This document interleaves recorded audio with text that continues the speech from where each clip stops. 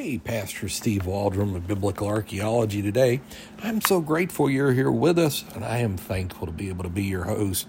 We're looking in the Wycliffe Dictionary of Biblical Archaeology by Pfeiffer. It's one of those handbooks I just recommend anybody have in their library.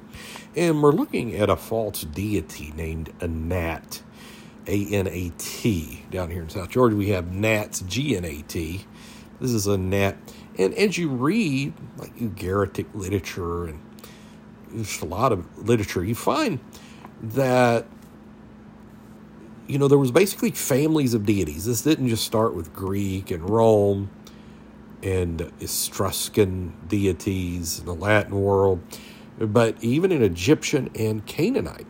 And this was one thing, the discovery of the Ugaritic tablets really showed how debauched the Canaanite religion was and why there's this battle seemingly between the Israelites and the Canaanites. We know the prophetic implications there, the commands of God, but also, it was like Baal, Ashtaroth, constantly invading the minds and hearts of the Israelite people, and that victories were many times seen as God against God. It wasn't just people group against people group. They would give credit to their gods and on and sacrifice to their gods. And of course, Israelite would go out with one true and living God. So just a little bit here on Anat, but it's basically part of a larger discussion. And I've mentioned some of these congruence of deities. I mean, even going back into the Samaritan times and Akkadian times, you had husbands, wives, children, fights, on and on. The Greeks had the Kronos and Saturn and all this, the pre-Zeus gods and all this.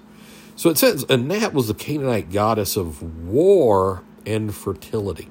So in that, it reminds one of Astarte, an Ashtaroth pole, an Asherah pole.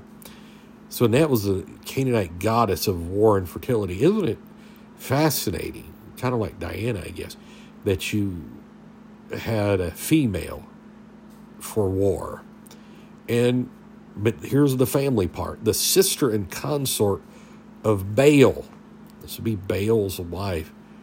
And then it recommends you go to Baal and Ugarit. Again, we're just not taking a huge deep dive today into that, or I would, pull it up on the iPad and all this.